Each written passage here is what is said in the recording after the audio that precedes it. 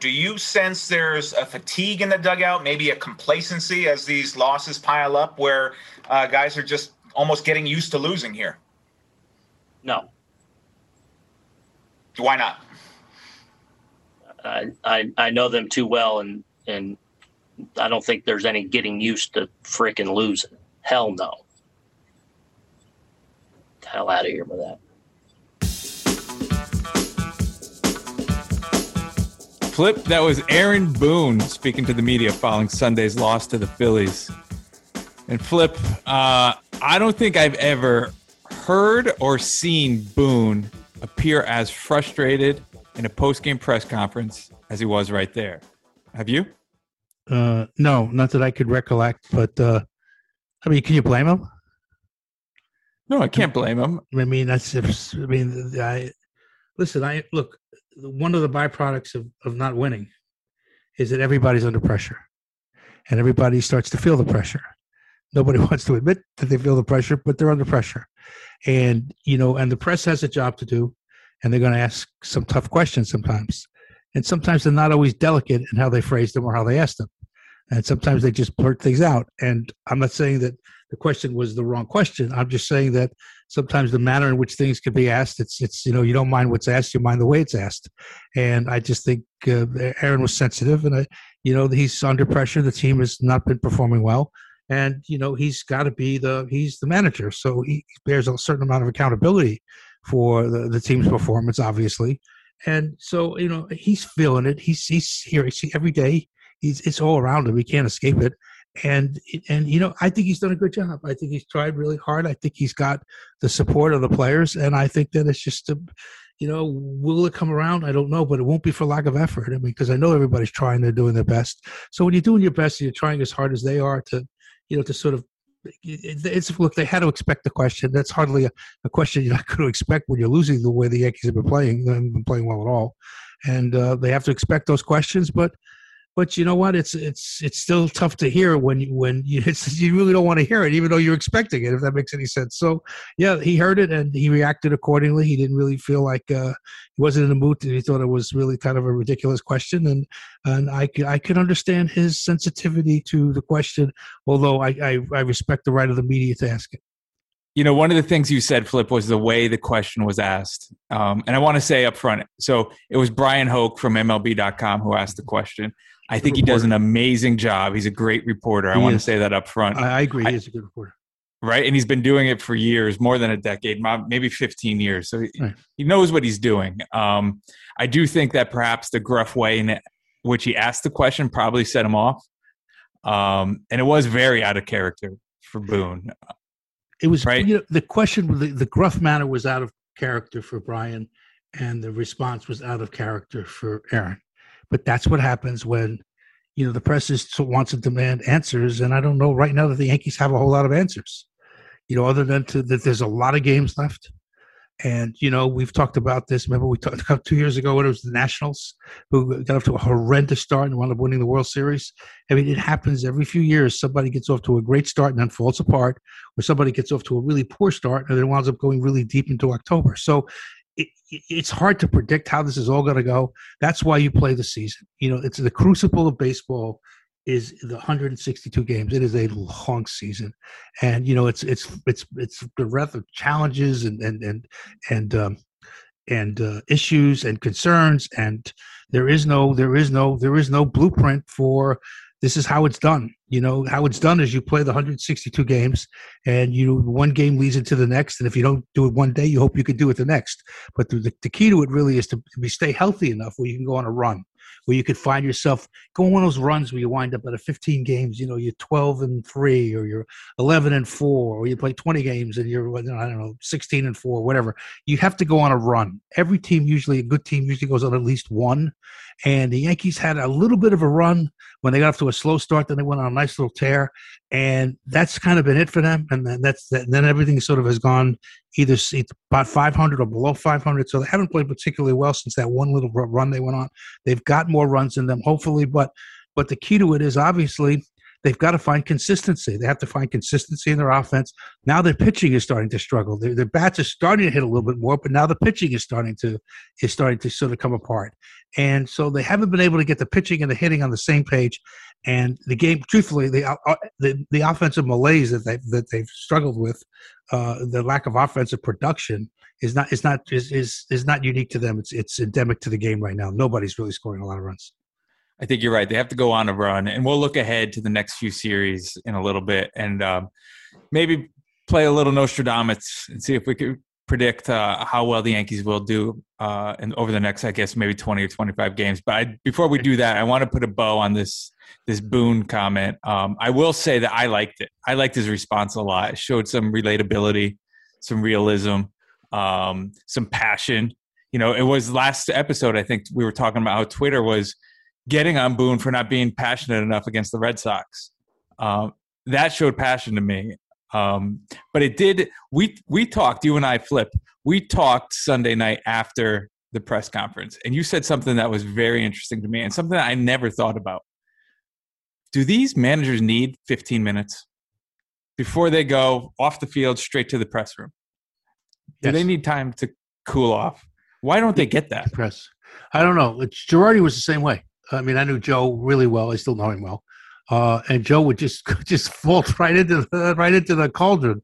He'd leave the field and he'd go right into the presser. And if they had lost, he was in no mood for it. And the writers were, a couple of them in particular, were sort of enjoyed the difficult question. And they would spare him no quarter, and they would ask him really hard questions. And sometimes he wasn't in the mood to answer them because he didn't like losing Joe. And so you'd have this relationship between him and the media, which was proved to be very strident, very difficult on more than a few occasions. And that's the one thing that you try to avoid if you can, because everybody's just doing their job. The media has a job to do, obviously, and the manager has a job to do, and the team has a job to do. So, and they're not always going to be in sync, and the interpretations aren't exactly going to be the same as to who's doing the job the way, who's meeting expectations and who isn't, etc. So the best thing to do is supposed to going in there and be upset about a loss, and then be getting a question you don't like, and it becomes a contentious situation.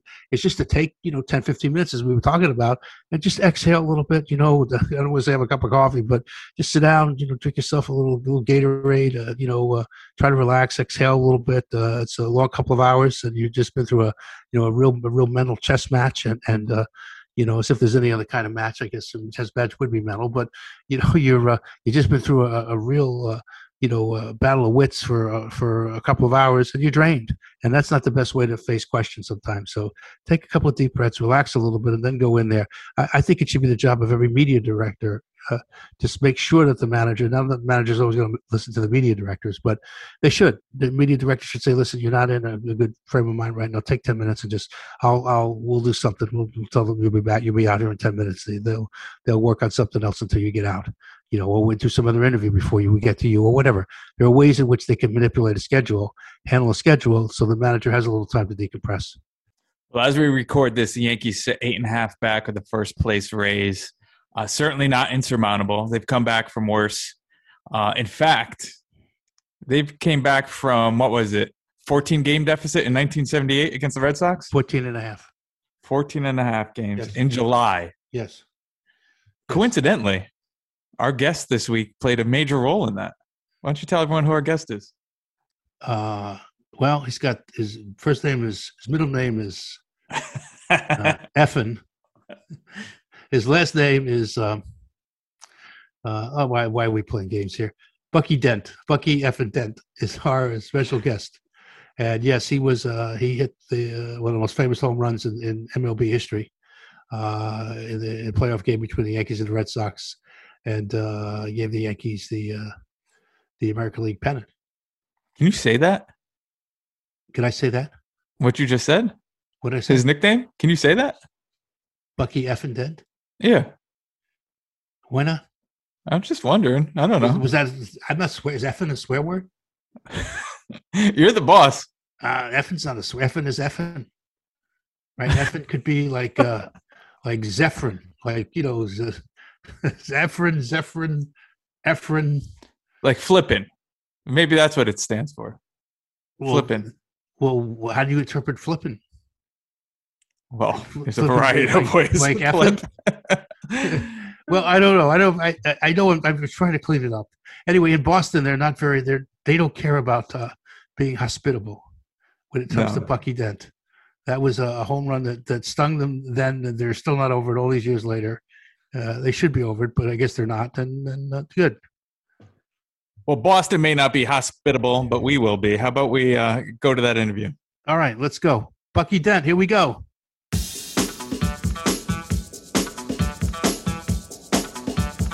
Welcome back to Curtain Call. John Filippelli, Kevin Sullivan. At this time, we have a very special guest. You cannot go through Yankee lore and not talk about the most famous home run in Yankee history. A lot of big home runs in Yankee history. I don't know that any were bigger than the one that this our special guest hit. The Yankees were 14 and a half games out as of August 1978. And they made an incredible comeback. They really did. And they caught the Red Sox and actually passed the Red Sox and then fell back. And then the Red Sox passed them and the Yankees wound up in a tie at the last day of the season. So forced the playoff. And this gentleman, why am I saying this gentleman? It's Bucky Dent. Hello, Bucky Dent. It's the most famous home run in Yankee history. And the Yankees go on to the World Series and they wound up winning the World Series. But the real lore is in the pursuit of the Red Sox and in that great playoff game, which was an incredible game and an incredible moment. And Bucky Dent did many things in his dozen years in Major League Baseball. Also was a manager. So we're going to explore all that with him at this time. So, Bucky, how are you today? Thanks for being part of this. Oh, thanks for having me on. I'm doing great, man. And it's always great to talk to you about baseball.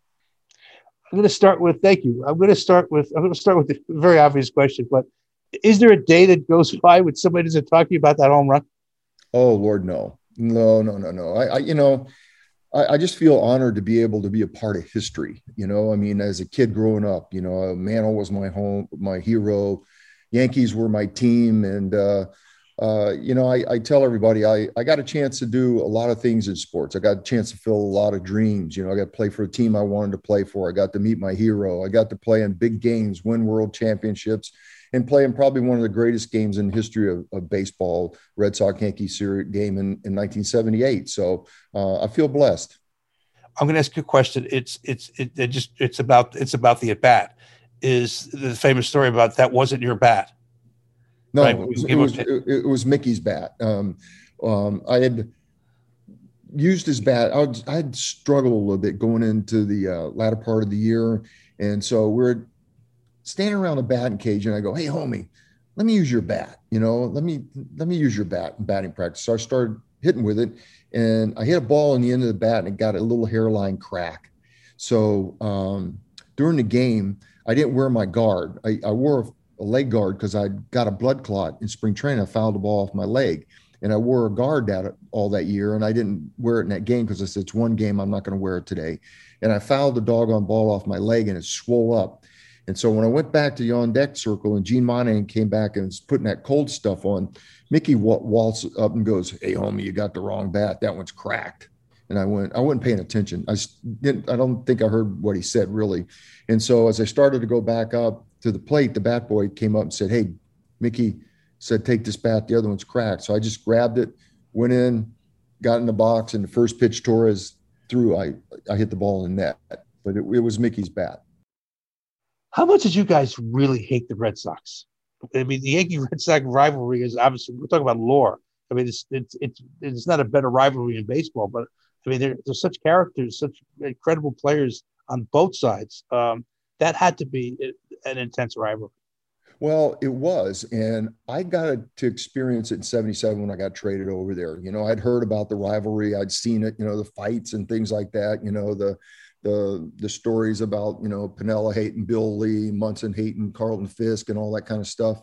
And in '77, I got a chance to be a part of it. And my first time that I really felt it was when we went to Fenway, to play our first game. And I got a little bit of Billy's wrath that night too. We were playing, I think it was the seventh inning, and I think Freddie Lynn was on first, and he went to steal second, and Munson threw a strike to second. And when I went to tag him out, I dropped the ball. and I kind of picked the ball up and I went, crap. And I looked in the dugout. We were on national TV, and I looked in the dugout, and Billy's pulling the bats out of the rack, throwing them down. And I'm going, oh, crap. I ain't going in that end of the dugout. Well, we got out of the end and we were still ahead, and we wound up winning the game. But I was like, oh, geez, man, he's pulling the bats out of the rack. And, he never said a word to me, but, you could feel it. And when, you went into Fenway Park, you could feel the electricity, the people, the crowd saying stuff, throwing things. And you got to feel the intensity of it, and hear the guys talk about it, and see what that Yankee rivalry was all about. So I had a chance to experience that in 77. So I knew what they were talking about. And there were also a lot of internal battles in the Yankees as well. I mean, that was a team that was combative and competitive, obviously competitive, extremely combative, but they were very combative among themselves. I mean, yeah. I mean, Reggie and Thurman, and that was the famous Bronx Zoo. Yeah, see, I missed spring training, so I missed all that where Jackson said, I'm the one that's, the straw that stirs the drink and all that stuff. So I got traded over there on actually a day before opening day. But then as the season went on, and we're in that Son of Sam, and you could see, the Billy, the Thurman, I kind of stayed out of it because I was a new guy on the block, and I was a quiet guy anyway. So I kind of stayed away from all that. But the one thing that I can honestly say is that it never affected that team on the field. Whatever happened off the field of, this happening, George doing this, Reggie doing that, when they went between the lines, they went to beat you. And they had a bunch of character guys that had a lot of character, and their bottom line was to win. And that was a great feeling and a great experience. Even though there's a lot of chaotic moments, it was still, the focus was to win a world championship. Okay, I want to go back to the home run because there really is a lot to unpack there.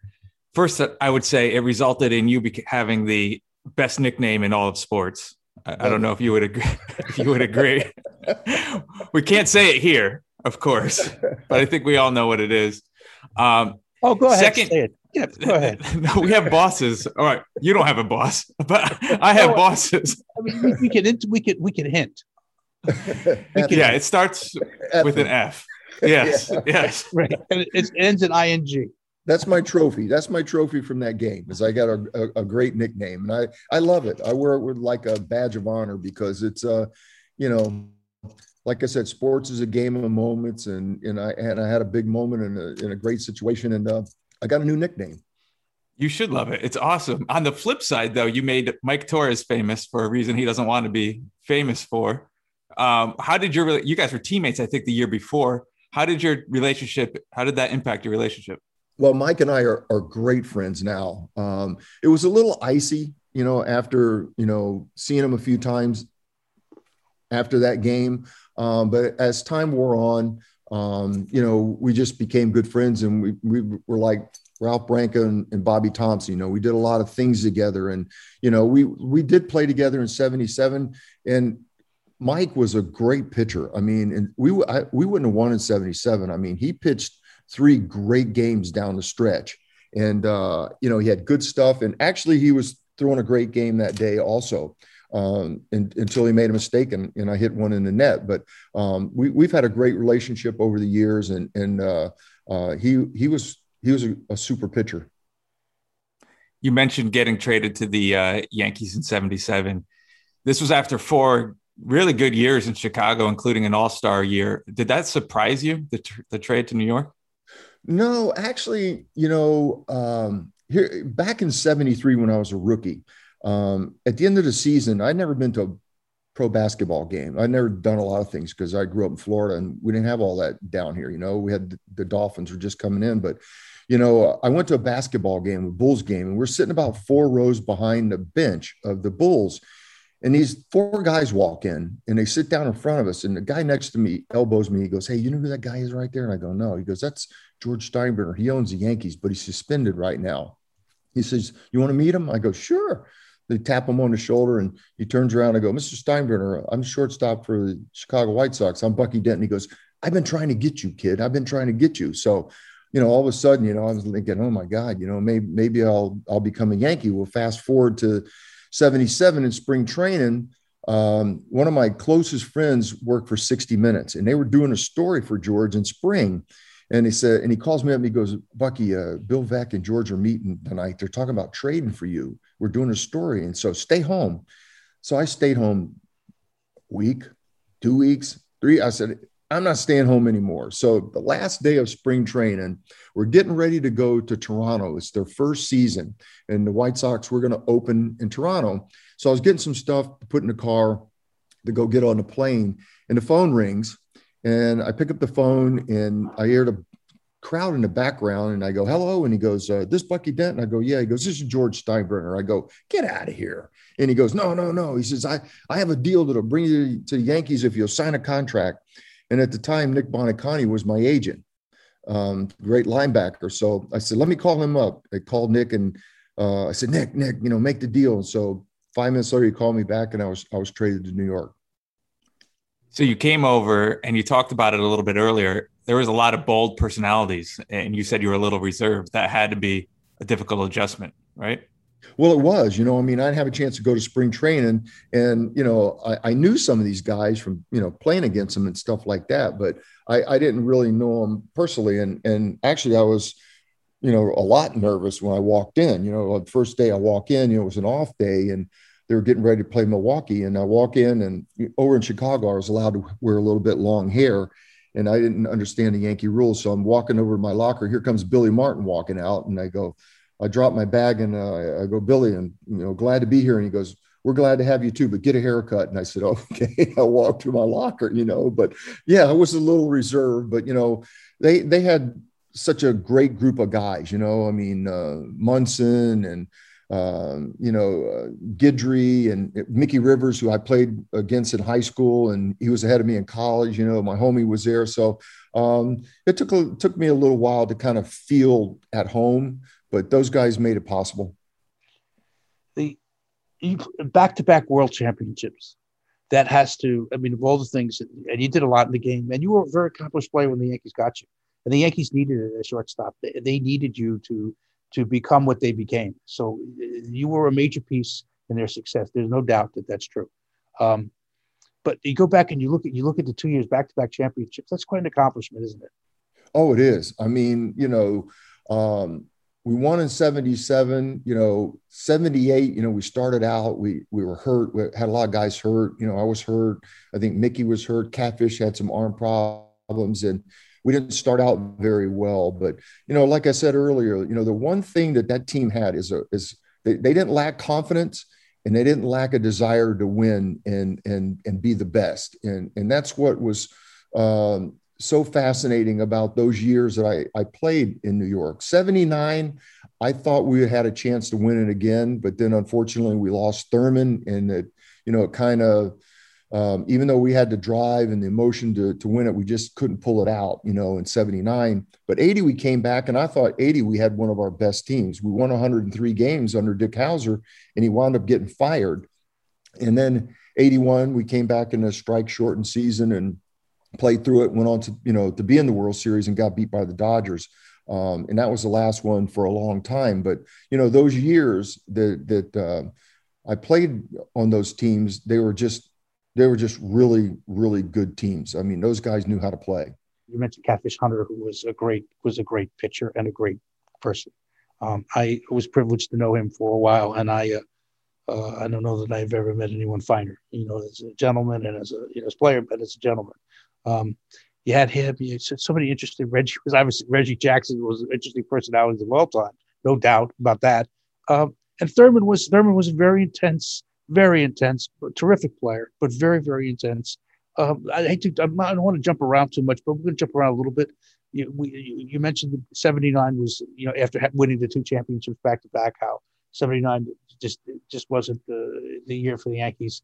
A lot of injuries, a lot of things happened, and one of them was the passing of Thurman Munson. Where were you when you heard the news of the plane crash, and what was your immediate reaction to it? Well, I was in the Twin Towers having dinner. We had played a 4-game series in Chicago. We had an off day on Monday. And the last time I saw Thurman, he was walking to the parking lot with Bobby Mercer and his wife. He was going to go home on the off day. And so I was in the Twin Towers having dinner that night. And I came down and the valet guy says, "Aren't you Bucky?" And I go, "Yeah." He goes, "Boy, it's a shame what happened to Thurman Munson." I go, "What are you talking about?" And he goes, "He got killed in a plane crash." And it just buckled my knees. I just sat down on top of the car and just started crying. I mean, I was like in shock that, I couldn't believe what he had just said. And I said, "Was there anybody in the plane with him?" He goes, "Yeah, there was two other people." And I thought it was Bobby Mercer and his wife, but it wasn't, but I mean, just to, hear that those words that he had died was like really, really devastating. And it was really a tough time after that, because Thurman was, he was a family guy. He was a crusty player. He was the captain, and he was tough. He played hurt. He was had a sarcastic sense of humor that he would walk up to you and say something to you, like if you were slumping, or having problems, he'd walk up to you and look at you and go, "Are you trying?" And it would just like get under your skin, and you start laughing, and it would just like tick you off. But he was a fun guy to play with, and just a fierce competitor. How hard was it to take the field that next day against Baltimore? Well, it was hard, I mean, it was a long day, and I'll never forget, walking out there or running onto the field, and they left home plate empty, and then I never forget that. And the catcher that night was Jerry Narron, who I wound up, we're good friends. I coached with him in Cincinnati, and we've been longtime friends. But that night was just tough, looking back there and not seeing Thurman, and knowing that we had gone through a whole bunch of stuff, and it was a very, very emotional game. And Bobby Mercer had a big night that night, and they were really close friends, and you were just excited for Bobby because of what he had gone through too. Ken Singleton, who was playing for the Orioles, played for the Orioles in that game, and is a commentator at Yes, and has became a terrific broadcaster. Was a terrific player and a really good guy. Once said to me, remarking to me about that game, the Orioles had a really good team, and I think they went wire to wire pretty much that year, and they wound up getting to the World Series. But I remember him saying to me, the Orioles were very intense and very competitive about a lot of things, and they never wanted to lose. And he said to me, because I asked him about that game, he says, "You know what, Flip? If we're going to lose one game, that's a game I really didn't mind losing to the Yankees." He said, he talked about that night, the emotion that they felt, and they not from afar, but they were on the field, so they felt the emotion too, obviously. And Kenny had known Thurman, so he was, the Orioles were very, in a mournful state, and it was a tough game for everyone. But the fact that the Yankees rallied the way they did, and Bobby, who was such a good friend of Thurman, got that hit. It meant so much to, I'm sure it meant a lot to Diana Munson and the family. So it was quite an emotional experience, as he put it, and said to me, he would, of all the things in his career, and he had quite a career, borderline Hall of Fame for sure. He said that was one of the most intense, incredible, draining, emotional days that he's ever been in, all those time in baseball. Yeah, I totally agree with that. I mean, like I said, Thurman was just he was just a great guy. I mean, he didn't like the media much, come off as a, gruffy old guy, and stuff like that. But he really was a family guy, and he really wanted to. But playing with him was just a lot of fun. I mean, I really enjoyed it. Just an intense guy. I mean, I tell you, one of the home runs that I'll never forget was we're playing Kansas City, and I think it was a 77th playoff game, and he hit a home run off Doug Bird.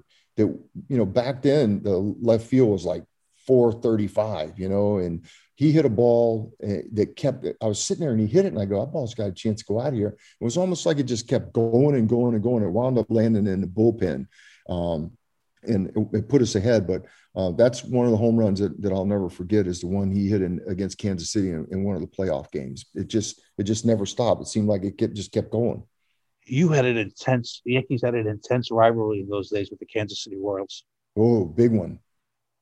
I think that they were, the games against them were just as intense as probably Boston. You know, those two teams didn't like each other at all. And in 77, I had Willie on my podcast earlier in the year, and we were talking about that, you know, when he got taken out at second base by Frank White. That really lit a fire under us. You know, Hal McRae, who got me a couple times in Chicago, didn't slide, kind of roadblocked him behind the bag and took him out, and feet went up in the air. And after that, you could hear the guys come in the dugout and go, okay, we might lose this series, but we're going to kill some people, you know.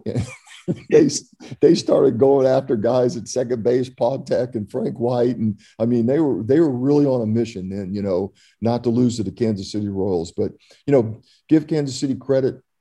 They had some really good teams. They were built for that AstroTurf in Kansas City. They had some speed. They had some power. They had pretty good pitching. And not until 80 did they finally beat us in the playoffs. You know, they beat us 3 straight on the year that I told you won 103 games, and I thought we had our best team. But they had some good clubs, and they were intense rivalry too. They got to the World Series in 80. Yeah, yes, they did. Lost to the Phillies, I think. Yep, and I'll never forget the home run that George Brett hit off Gossage in that playoff game. It's still going. That poll is still going. Goose talks about it too. You know, he says, yeah. He says, that's one of the longest ones I threw, you know, but I'll never forget it. Went up in the third deck, and Yankee Stadium got, I mean, just dead quiet. I mean, I was like, oh my God, did this really happen? You know, I mean, he hit it in the third deck. And yeah, we had some really, really emotional moments against him. We have to talk about the Bronx Zoo. We just have to. I mean, Sparky Lyle coined the phrase. He later wrote a book called The Bronx Zoo, and he chronicled the goings and the personalities of the various players and the battling that went on between a lot of them, and the personality overflow. Let's call it personality overflow that existed in the clubhouse because of the personalities that were part of that team. You know, we could talk Billy. We could talk Sparky Lyle. We could talk Reggie Jackson. We could talk Lou Piniella. Everybody was distinct. Greg Nettles. Everyone had a different personality. Everybody very distinct. Thurman Munson. It was quite a cast of characters, and you know, and they constantly were on the back page of the papers. And I'm sure to the delight of George Steinbrenner, who just loved every moment for purposes of marketing that team gave him. Oh yeah, I mean, 77 was an unbelievable year, you know, and like you said, you know, it was a group of personalities that, you know, really was amazing. I mean, the electricity, you know, between everybody in the clubhouse. You know, you had the Sparky Lyles, who I think was one of the guys that kept the team loose. He was just a funny guy, you know, a competitor. You had, you know, Nettles was an intense guy, you know, sarcastic guy. Piniella was probably one of the fiercest competitors that I ever played with. I mean, that guy was just hilarious. I mean, the things that he did and the stuff that he said to fans, and he screamed at them and stuff like that. And then, you know, you go to the guys like Chris Chambliss and Willie Randolph and myself. We were kind of like the quiet guys, you know, the Roy Whites. And then, you know, you had Mickey Rivers, Catfish Hunter, like you said, I thought was one of the all-time just classiest guys I ever played with. I mean, he was just phenomenal. And, you know, we just had a group of personalities. Reggie, you know, you never knew what Reggie was going to do. And, you know, we still don't. No one's Reggie's good from moment to moment. Yeah. One day he'll say hello to you. Next day he'll walk right by you. You know, and ask your name. Yeah. Which he's done to me several times. Yeah. You know, I mean, you know, so we had a unbelievable group of guys, you know, I mean, they were just, like I said, just fun guys, intense guys. You never knew what was going to happen when you walked in the clubhouse. And I think that's what made it so much fun. We talked a little bit about Billy. We talked a little bit about George separately, but together, I want to talk about them together. How crazy was that dynamic that they had? And from a player standpoint, did you find that distracting at all? I didn't, you know, like I said, I didn't find it distracting. It's just that Billy wasn't my favorite manager there. For some reason, he didn't like me and I didn't like him. And Reggie and I were kind of in the same boat. We both came over, but he had spring training with him and I didn't. And a lot of times we would be in the clubhouse together late in the game because Billy would take Reggie out for defense and he would pinch hit for me late in the game. So we would be in the clubhouse together. So we became pretty good clubhouse friends, what the hell are we doing in here, And, but, it was, Reggie was, he was a big game player. I loved playing with him. You never knew what the heck he was going to do. But that's what, like I said, that's what made that team so much fun. You never knew what was going to happen one day from the next. So you didn't lose any sleep when Billy, quote unquote, retired in 78? None. No. Matter of fact, I got a funny story in 79, Old Timers Day, which was one of our favorite days. Reggie and I are sitting right next to the tunnel that you come out. And so we're sitting there and all of a sudden they announce, and the Yankees are going to announce that Billy Martin's going to be their manager for 1980. And Reggie and I looked at each other and we go, oh my God, he's coming back again, and we just looked at each other like, I wish I had a picture of those two expressions, but yeah, we were stunned that he was going to come back again. I had an interesting Billy Martin story. When I worked at NBC Sports, which I did for how long was I at NBC? I was at NBC a long 17 years, 18 years actually. And I worked on the game of the week for many of those years. So I got a chance to meet a lot of players and personalities in the game. And, I had a sort of a tangential relationship with Billy. I didn't know him very well. I mean, just sort of say hello. And that's kind of it. And, not much to it. And I'm on the field one day and he's surrounded by the gaggle of reporters and boom mics and things. And he's, holding a sort of presser. And I see the presser. I keep walking. And in the middle of the presser, he starts screaming my name. He says, Flip, Flip, Flip. And I stopped and he said, yes. And he says to me, he goes, come here. He he introduces me to the scrub of reporters. Many of them I had known, but I didn't know them all. And right in the middle of this thing. And he says, do you know this guy? You know his uncle is? And of course, no one knew. And he said, your uncle is Flip Phillips. Now, that's not going to mean a lot, but to a lot of people, because a lot of people wouldn't know him. But if you're into jazz music, was one of the great saxophone players of all time. And if you go to Wikipedia, Flip Phillips, you can find him there. Very interesting person. But he was Billy and Bob Lemon. That's all they would talk about were Flip Phillips. So every time they'd see me, I think they confused me with my uncle. So that's all they would talk about was jazz and music. So I got to know Billy because of that that quirk of fate, and I got to actually know him pretty well. And I liked him. I'm kind of attracted to like crazy personalities. Mm-hmm. And he was a crazy personality. I mean, I had a lot of friends. I won't go through the litany of them, but they're crazy. I mean, that's one of the things they all share. They have this trait that they're kind of off center for whatever reason. And Billy was as off centered as they come. Right. I mean, and then Reggie was as off centered as they come. Right. And and Thurman was not off centered, but he was a very strong personality. So right. You put all these people, you put them together, and the thing about the stir that you can only stir the drink badly. I'm the stir. You're the Reggie. I'm the stir that stirs the drink. You can only stir it badly. I mean, that caused so much chaos, and it's still to this day talked about in books and the press, and you can't go anywhere without talking. Even the home run, Bucky, which is part of that lore. That was the payoff to it. The greatest comeback in baseball history. That was the greatest comeback, even more than the 51 Giants and Dodgers who tied and had the playoff and Thompson hits the home run. That even more so than that. And that says to me that because again, as you said before, it was all about winning. And no matter how strong the personalities, and everybody had their thing, which is true. But it's when it came time to play the game, you guys knew how to play the game, and you won.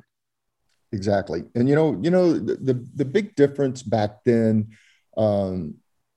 and I hate to say back then, but those teams, they made you accountable. The manager really didn't have to say a lot. Billy really didn't say much to me. I mean, the players would say something to you if you're not playing well, or if you make a mistake, or if you don't do something.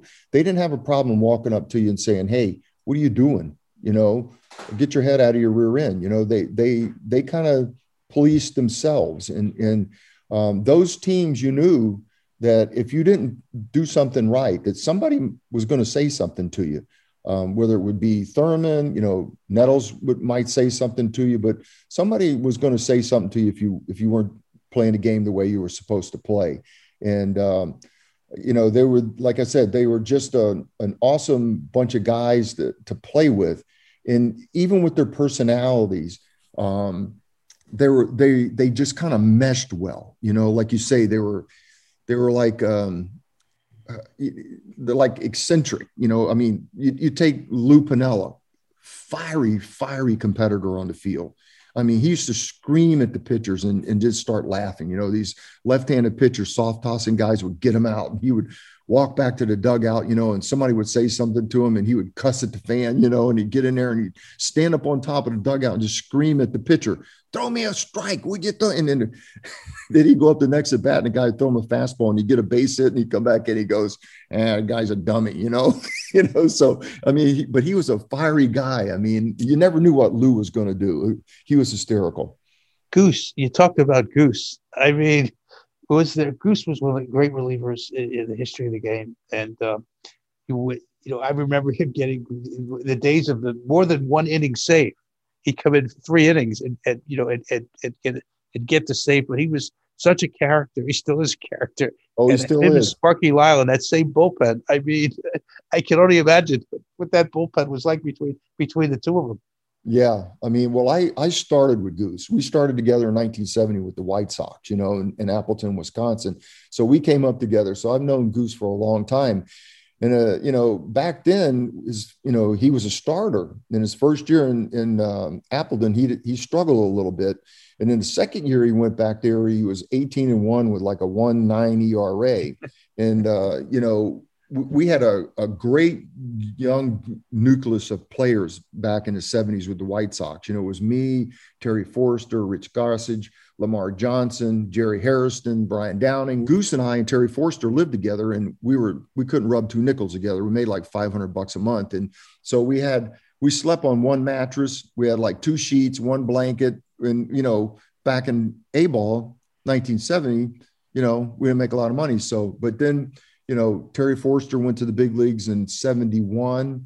Then Goose went to the big leagues in 72. And then I followed him in 73. And then along came Lamar Johnson and Jerry Hairston, George Order, and guys like that, you know. But Goose has always been like just an intense guy. I mean, wow. I mean, he was like, you didn't want to go to the mound and give him any advice, you know, like, you know, somebody say, go to the mound and calm him down. You walk up on the mound and you go, what the hell are you doing here? Get out of here. I know what I'm doing, you know. So you didn't go to the mound, you know. I never went to the mound and said, I'm not going, you know, forget about it, you know. But he's a guy that's going to speak his mind. If you ask him a question, you don't want to hear the answer, then don't ask him, because he's going to tell you what's on his mind. You managed the Yankees.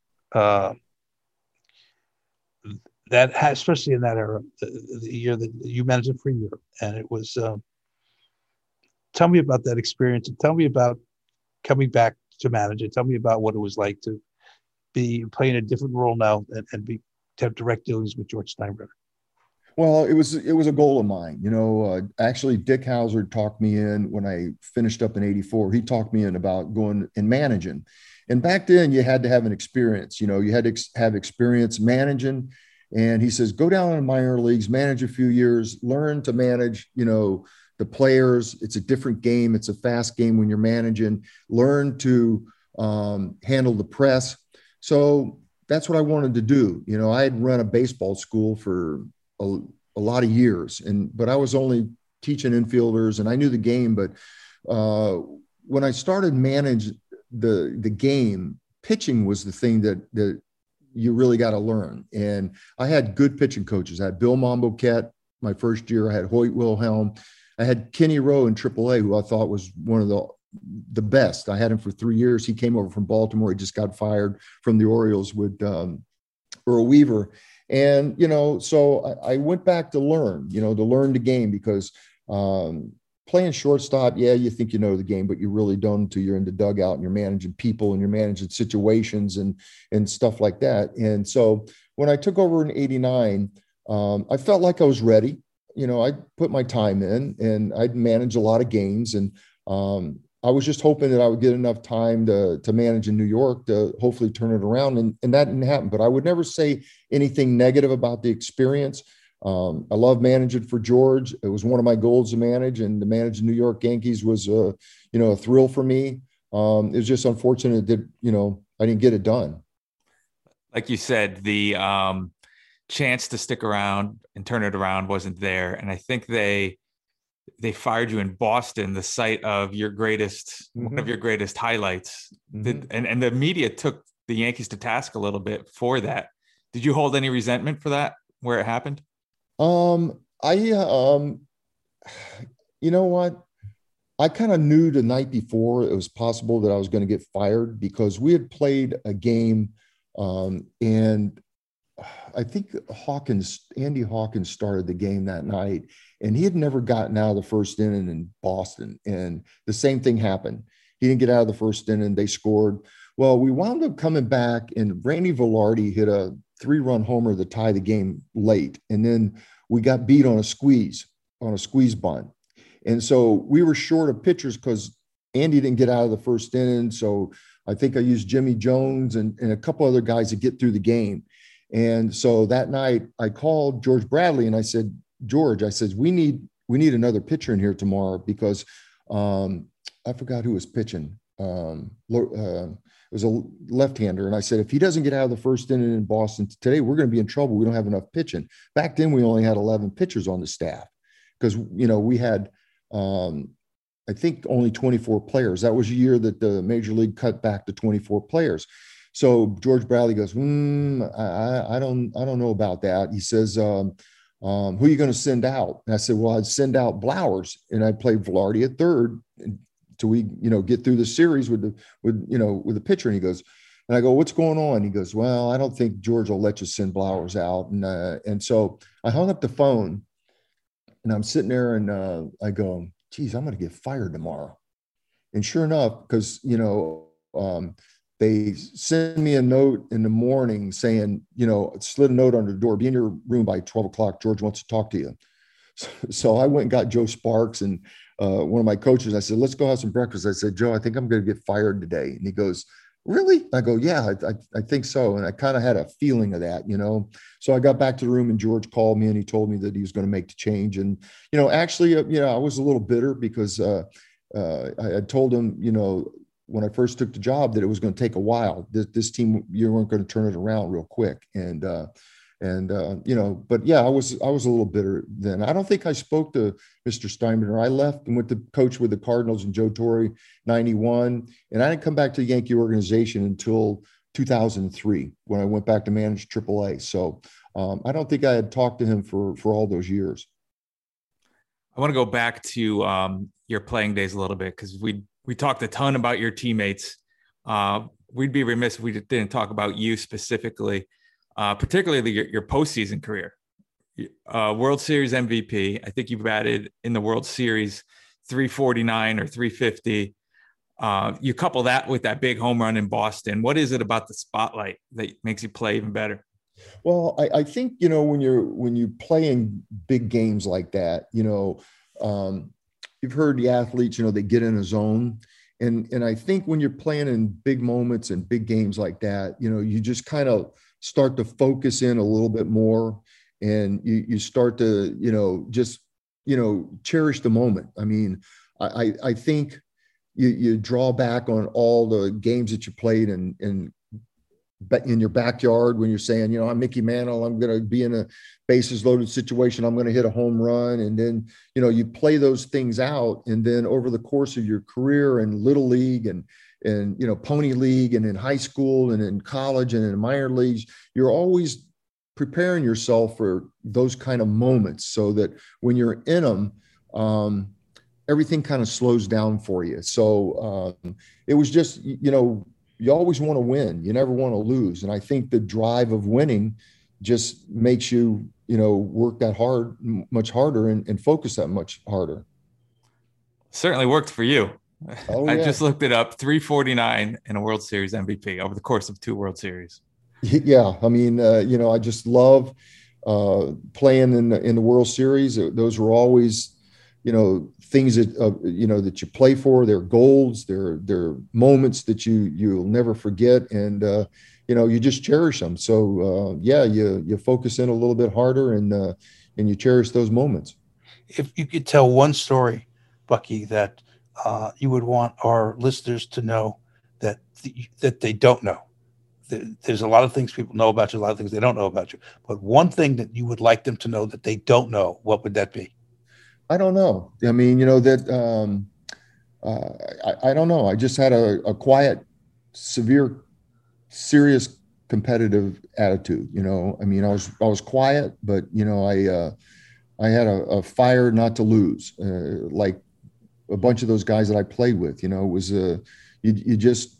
you wanted to win, and like I said earlier, I got a chance to do a lot of things that I dreamed about, playing for the Yankees, playing in World Championships, playing on All-Star games, meeting people, your childhood, idol, Mickey Mantle, playing in big games, winning the Most Valuable Player, managing the Yankees. I mean, all those things, you dream of. I got a chance to do it. Well, not only you did, but you excelled, and you've left a very nice mark on the game. And your legacy as a player is obviously a terrific one, and even more so you as a person. I mean, I've gotten to know you through the years somewhat. Mostly through we have some mutual friends, and the more time I spent around you, the more comfortable I became, and the more I liked you because you're a genuine human being. I mean, you've got a good soul and a good heart, and that just screams out. And anytime you're around anybody, say Bucky Dent is a kind human being. He's a very nice human being. That's the first thing anybody will ever say. He's a good guy, and of all the things you could say about somebody, that's a nice thing to say. It's a nice thing and I'm happy that you got married to that nice lady. Me too. I used to see all the time in spring training, and Andrew Levy, and I'd say she's a very nice lady, and I'm glad you guys got married. So I think that's great. Well, thank you, and I appreciate all your compliments. I mean, I think that's something that every athlete, you want to leave a mark in the game, but you also want to do it in a class way where people respect you for the way you play the game and for the person you are. So for all that, so thank you for spending time with us today, and it was fun. It really was fun to take that stroll and to relive some of those great moments. Well, thanks for having me on. I sure appreciate it. All right. Well, we'll see you down the road. Thank you so much, Bucky. You too. Have a great one. Thanks, Bucky. All right. Bye-bye. Well, Flip, aside from you trying to get me in trouble for saying Bucky Dent's nickname, I really enjoyed that. I did too. He's a good guy. He really is. He's a class act. Always was. And, he was a matinee idol. The Yankees got him to trade for the White Sox. He was a matinee idol. What do you mean? Well, matinee idol that like all the young girls would love him. He was good looking. He was a sex symbol. Well, he is a good looking man. Well, I'm not going to get down to his physical characteristics and how good looking he is or not. I'm just saying that he's a sex symbol to who he was back in the day. He has better hair than me. Well, who doesn't? I mean, really. Let's talk baseball, Flip. Okay, sure.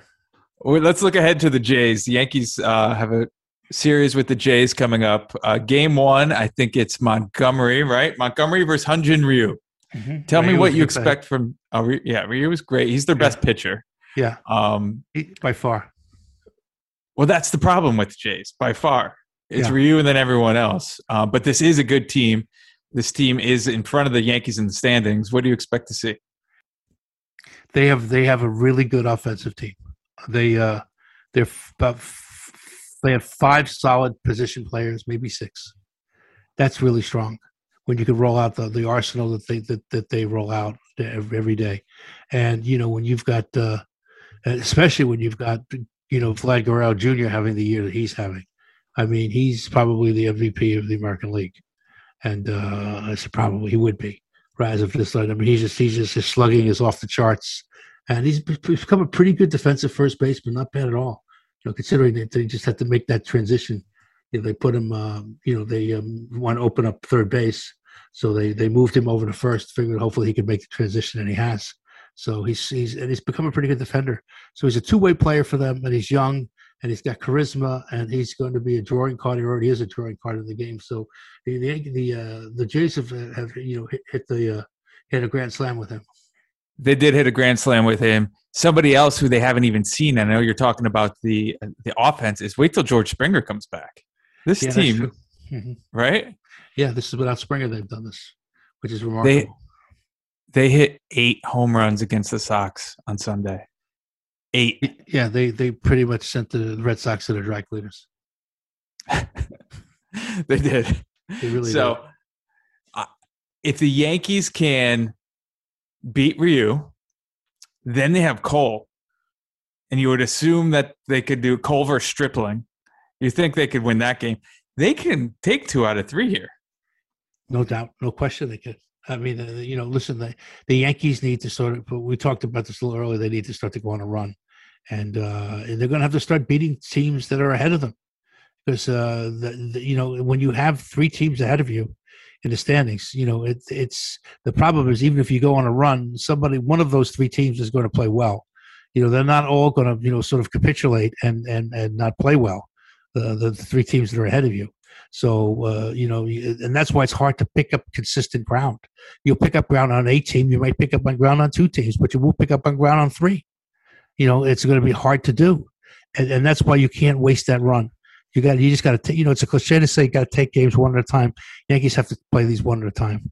They can't worry about an overall scenario. They just have to start playing them one at a time. And hope they start, stringing them together because they need to do that to get the numbers on their side so they can make a real run at this thing. You're right. They have to make a run. What is the next, I guess, swatch of games we should look at? Is it 20, 25 games? Let's call it 25. If it is 25 games, what do the Yankees have to do? 15-10? In the next 25 for them to sort of make sure they're back in this thing. 15-10 would be very helpful. Well, let's put it this way. They can't afford to go 10-15 because they're already 8.5 out and they got 3 teams in front of them. Now, again, the Yankees have time. The Yankees could whittle away. You still have a large part of the season still left. And the Yankees could whittle away and win this thing. It's possible. So I don't know if there's nobody has to hit any panic buttons is my point. And yet it seems like everybody is hitting some kind of panic button, and they shouldn't. Because, yeah, the red flags are there, no doubt. And the Yankees have not played well. Let me be clear about that. If I haven't already been clear, let me be less than succinct here. They have not played well. But they still have. That being said, they could still pull this out. It isn't just winning a division. Although I don't know how the wild cards are going to come out of here. I don't know. That's going to be hard to say who's going to come out of here. So if anybody, the Yankees' best bet is obviously win the division. Go for the division. Can they do it? Yeah, they could do it. They could still do it. The bats are coming around. And now we have a situation where the pitchers are going to be monitored more carefully going forward, and that will weigh into the advantage that will weigh to the offensive side of the game, to the batters. So that'll give the Yankees a chance to start maybe hitting where they hadn't been hitting before. But let's clearly they have to start hitting. And clearly they have to start fix their pitching because their pitching has started to go south on them a little bit, and they've got to bring their pitching back to respectability. So that's formidable, okay, along with their other challenges, which is running the bases, which they don't do, play defense, which they really don't do. They got to play better defense. They got to run the bases well. That's a mandate. They have to pick up offensive slack. They got to score some runs. They just have to. And defensively, pitching-wise, and not only just the defense at short, but pitching-wise, and center field, and up the middle, and everywhere. They need help defensively. Well, that's pretty much their problem, though, isn't it? It's pretty much everything. So therein lies the real problem. Their problem is multifaceted. It isn't one-dimensional. People say, well, they're not hitting. Well, they're not hitting. They're not really pitching. They don't run the bases well. They don't manufacture runs, and they don't play defense. And they're not strong up the middle. Other than that, Mrs. Lincoln, the play is great. Okay, so I mean, I'm not trying to be flippant here. I'm not. And the Yankees could still straighten this out. I mean, I believe that they still could. But it's going to take a Herculean effort. Everybody's going to have to stay focused, really get focused to get this done. No more messing around. They can't afford to fall further back.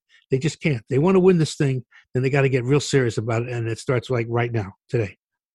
I'm bullish on this team. And call me a homer, but I am bullish on this team, and I'll tell you why. It's no surprise that this Yankees team is built on offense. And starting today, as we record this, umpires are cracking down on spider tack and the sticky situation. And that means the Yankees offense is going to have every opportunity to turn itself around. You're absolutely right, Kevin. I expect the bats, will come around. I expect that, the edict about cracking down on the spider tack, which is the substance that a lot of the pitchers been using to get a better grip on the ball, and give them better spin rate, which gives them more movement on the pitches.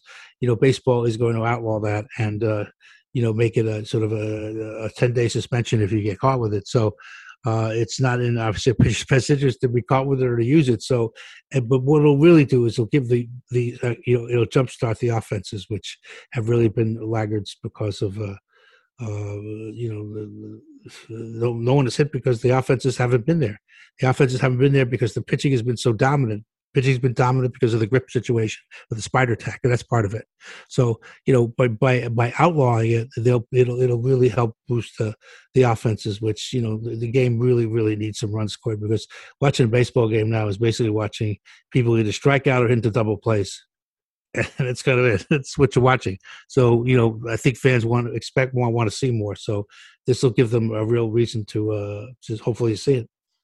The pitchers are essentially throwing 95-mile-per-hour wiffle balls, which nobody's going to hit that. But speaking of hot bats, I want to get your take on Miguel Andujar, who's getting more playing time lately. Let me give you some of his numbers, and then I'll get your take. Last 12 games, he's batting .311. Slugging .644, OPS .978. He's got 5 home runs. He's been great.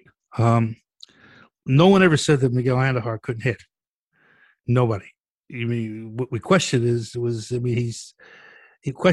defense. He's whether it's a third base or particularly in the outfield, which that's not where he should be.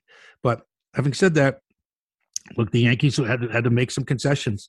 They made some defensive concessions because they were really concerned about scoring runs. They needed to score runs, So I get why they did what they did. I don't know that I agree with it, but I do understand that you got to score runs, and it's got to come from someplace. And he's a natural hitter. He just is a natural hitter. He's got great bat speed. He's got terrific eyesight. He picks the ball up well. He reads it well. He's a really good hitter, and he's got he got the capability to hit the ball pretty much everywhere. He doesn't pull everything, which makes him a good hitter. When you don't pull everything, you get much more of the field to work with. And so he's a strong hitter, and he really has come through for the Yankees. It took him a while. He was rusty, he hadn't played a long time. And so you have to play a little bit and get rid of the rust. But listen, that's come. And that's why you have to be patient.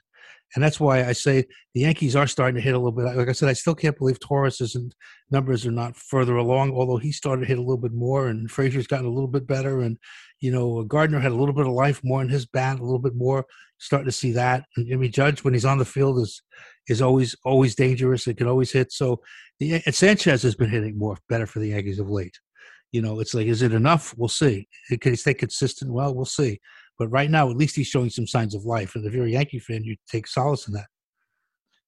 I expect big things out of Sanchez. I want to go back to Andujar a little bit. Ironically, after your review of his defense last week, do you remember that? Yes, I said he was not a good outfielder. Something like that. I may have been a little bit more, what's the word I'm looking for? A little more strident in my critique. A little bit. Play. Yeah, I said a little bit. Yes, I said like the outfield like it was a minefield. That's what it was. Something like that. Yeah, well, but the Yankees appear to be favoring him in the outfield defensively more than Frazier, and we saw that against the Twins when Boone put Gardner in as a defensive replacement for Frazier and not Andujar. Yes, he did, and again, Andujar is really coming on. And Frazier has just been so inconsistent, at the plate. Something that everyone thought he would hit. They just thought his defense would be somewhat problematic. Or, the reality is, when you watch him play defense every day, you realize even though he makes some spectacular plays, they're really a byproduct of probably misreading the ball more than they are making great reads and catching the ball. But look, it does. Look, you got to get the job done. You got to get it done. When you're playing in the field, you got to get it done on both sides of the ball. You got to hit the ball and you got to catch the ball. It's really that simple. And when you don't do one or the other, it becomes a glaring problem. And right now, the Yankees have some glaring problems because their position players are either not hitting the ball well at all, or they're not catching the ball to any degree at all. So if you're not hitting the ball and you're not catching the ball, I put it to you: what exactly are you doing with the ball? Point taken. Everyone, longtime listeners know I'm a huge Clint Frazier fan. So I'm circling this date, June 15th. I think between him and Gary Sanchez, June 15th on, electric bats. They're going to crush the ball. That's my prediction. Why don't you get everybody caught up to speed on some of your other predictions? I said one bad prediction, and you're all over me. Okay. I'm not. Super Bowl III, the Jets and the Colts. You picked the Colts to win by four touchdowns. Well, so did everybody else. It's not me. I picked the Jets. Yeah. And I didn't even give the points. I was in high school. I remember betting my good friend Vito DeSantis at the time. I said to him, the Jets are going to win that game. Because I was a big Jet fan. I still am. Except, 50 years of frustration has proven me, it's John flipping Filippelli. Effing Filippelli. Flipping. Why could I bet on? How could I support the Jets? But I do anyway. Not to digress, but I did. Listen, the Yankees have got. Look, if you're going to do it, you're going to do it. But if they don't do it, and the Yankees continue to sort of struggle and not find their way, like in the next 25 games is what we just talked about, right? We talked a little bit about that 25 games about being important, right? If they don't start to put it together, then they're going to have to make a lot of decisions as to what do you do with the rest of the season. Well, let me put you on the spot. If they don't put things together, they don't start winning, you're Hal Steinbrenner. Yeah. What do you do? I'm Hal Steinbrenner. What do I do? You're in charge. If the next 25 games, I don't see some progress, some light at the end of the tunnel here, I might be a seller. Whoa. I might look to sell. I don't mean sell the team. No, I know. Yeah. It'd be crazy to sell this team. It's a great investment. Don't sell the team. No, it's not selling the team. But I mean, when I would say they'd be sellers, the players, they would get value. They'd probably look to swing a few trades and get some value back and hasten them, getting them stronger put them in a stronger position for next season and seasons to come. They did that a couple of years ago. They made some moves. Miller, the relief pitcher, Miller was so terrific. Chapman, right? Yeah, got Gleyber Torres, right. Clint Frazier. Yeah, right. Good haul for the Yankees. Yeah, I mean they got some players back, and they wound up getting Chapman back too. So, so listen. Sometimes they got something in a situation where they had to decide what they were going to be. That's a tough decision. That's a really tough decision for the Yankees because you're asking them. It is not in their nature to wave any white flags. That's not what the Yankees do. That's never been their history, and it's not their history now. That's not how Steinbrenner's nature either. He doesn't wave white flags. He doesn't. That's not who he is. But at some point though, let's get through the next 25 games, and then we can have a pragmatic conversation about what we do or not do for the rest of the season. But I think you got to get through the next 25 games, and then you'll have a much clearer picture as to where you stand. Because if they haven't started to make a move, or they find themselves 10, 12 games out, after the next 25 games, then I think they have to take a different approach and a different outlook than the one that they're currently faced with. 25 games, looking at the schedule. So how about that gets us to about the All-Star break? Yeah. So how about we have this same exact conversation at the All-Star break? Okay. Until then, you want to go to the mailbag? Yeah, let's set some questions. Before we do, we've been doing this for a couple of years now. Yeah. I don't know why it's just hit me right now. We need like a jingle, like a mailbag jingle, 2 to 3 seconds. And I know who could do that. Who? Well, I shouldn't say this because I'm looking at like 4 or 5 guitars behind you. But AJ Herman's a musician. Is he? AJ, our producer. AJ, do you think you could do 2 to 3 seconds, like a mailbag? I think that would be an awesome challenge. I will definitely take you up on that. Absolutely. Like, I don't want, like, as Flip walks to his guitars, I don't want like a hard guitar riff. I want like something catchy, like a jingle. Like a little melodic kind of transitional phrase. I got it. Yeah.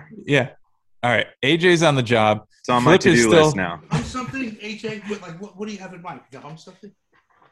Hum something, AJ. Well, this is really on the spot. I hadn't thought about it until literally 10 seconds ago, but I could for sure come up with something. Doesn't that define greatness? Is to do something? So Flip is stepped away from the mic so that he can start playing his guitar, everyone. Let's hear it, Flip.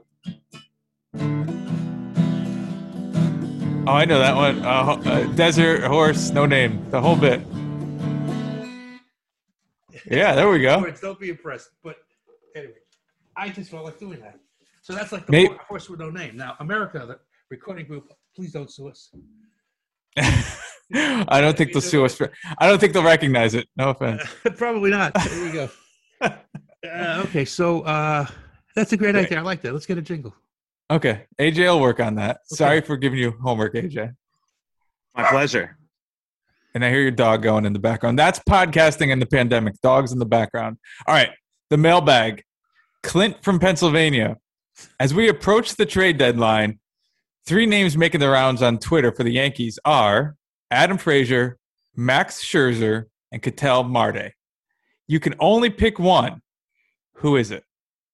Frazier, Scherzer, Marte. Wow.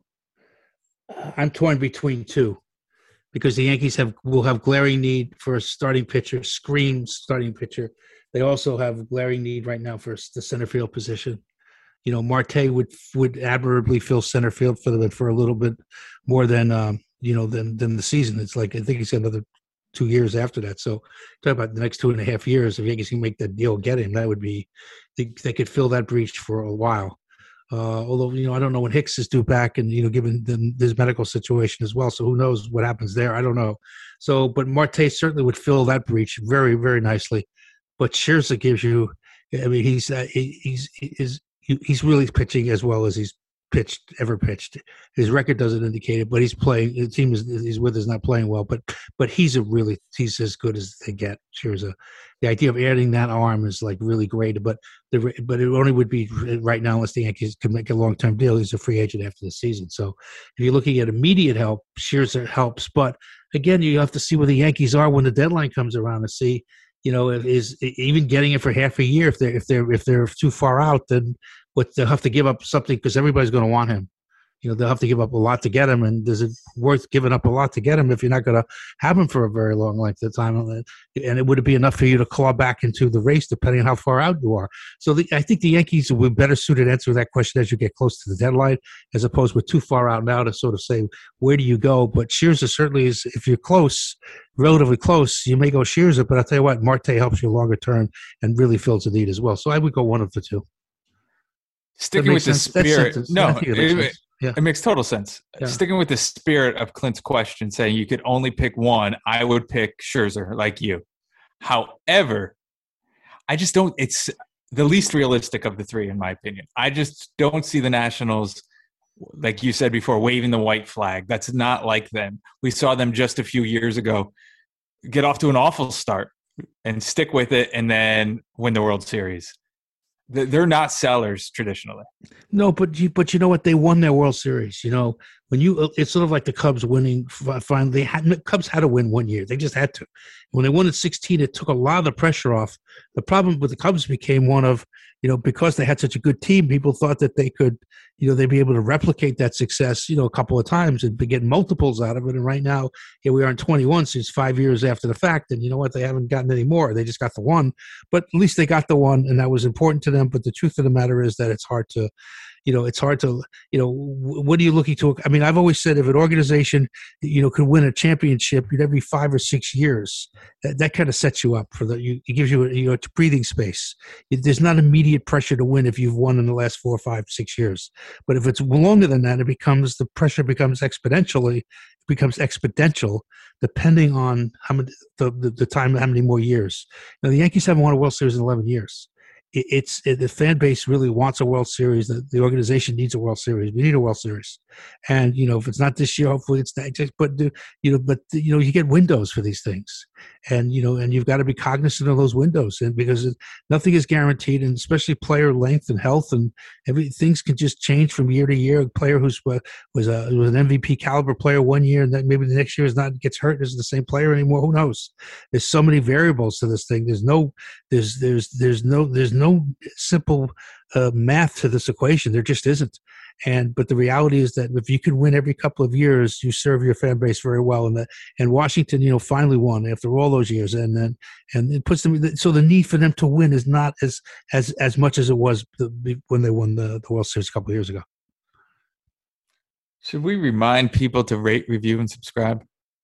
Yes, those of which we know will actually take the time to do it, because those of you who do it, we're very appreciative of it. Because I must tell you, some people, we said this before, how nice people are to us, write such wonderful things. It's appreciated very much. But please rate, review, and subscribe, because that's a metric we need to keep bringing you these things. So, and the people who carry us are very swayed by things that you write. So. And you write nice things, so thank you very much. And that's been a lot of the key to our whatever success we've had. We've had some success, so that's due to you people. So thank you all.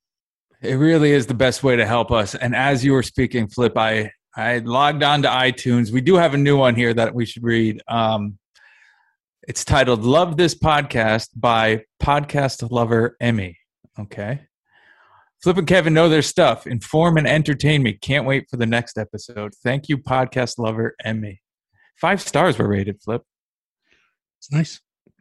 It's very nice to say that. 5 stars. If we were a movie, we'd be like a box office hit. We'd be 2 thumbs up for sure. We'd be critical. At 5 stars, you get critical acclaim. Doesn't mean you're a hit. Because people go see movies that aren't necessarily good, right? They ignore some great movies, or vice versa. They do. Great movies, they ignore poor ones. But who knows?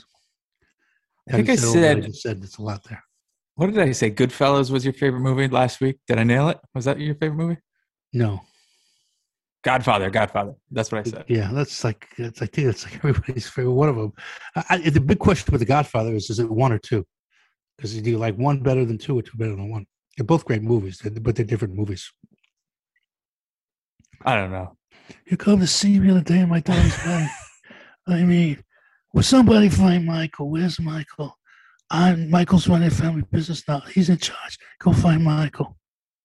On this day, June 15th, 1923. That's my best. That's Marlon Brando. That's like not an easy impression. It's the only impression I do. It's actually spot on. People are going to think that we just dubbed him in.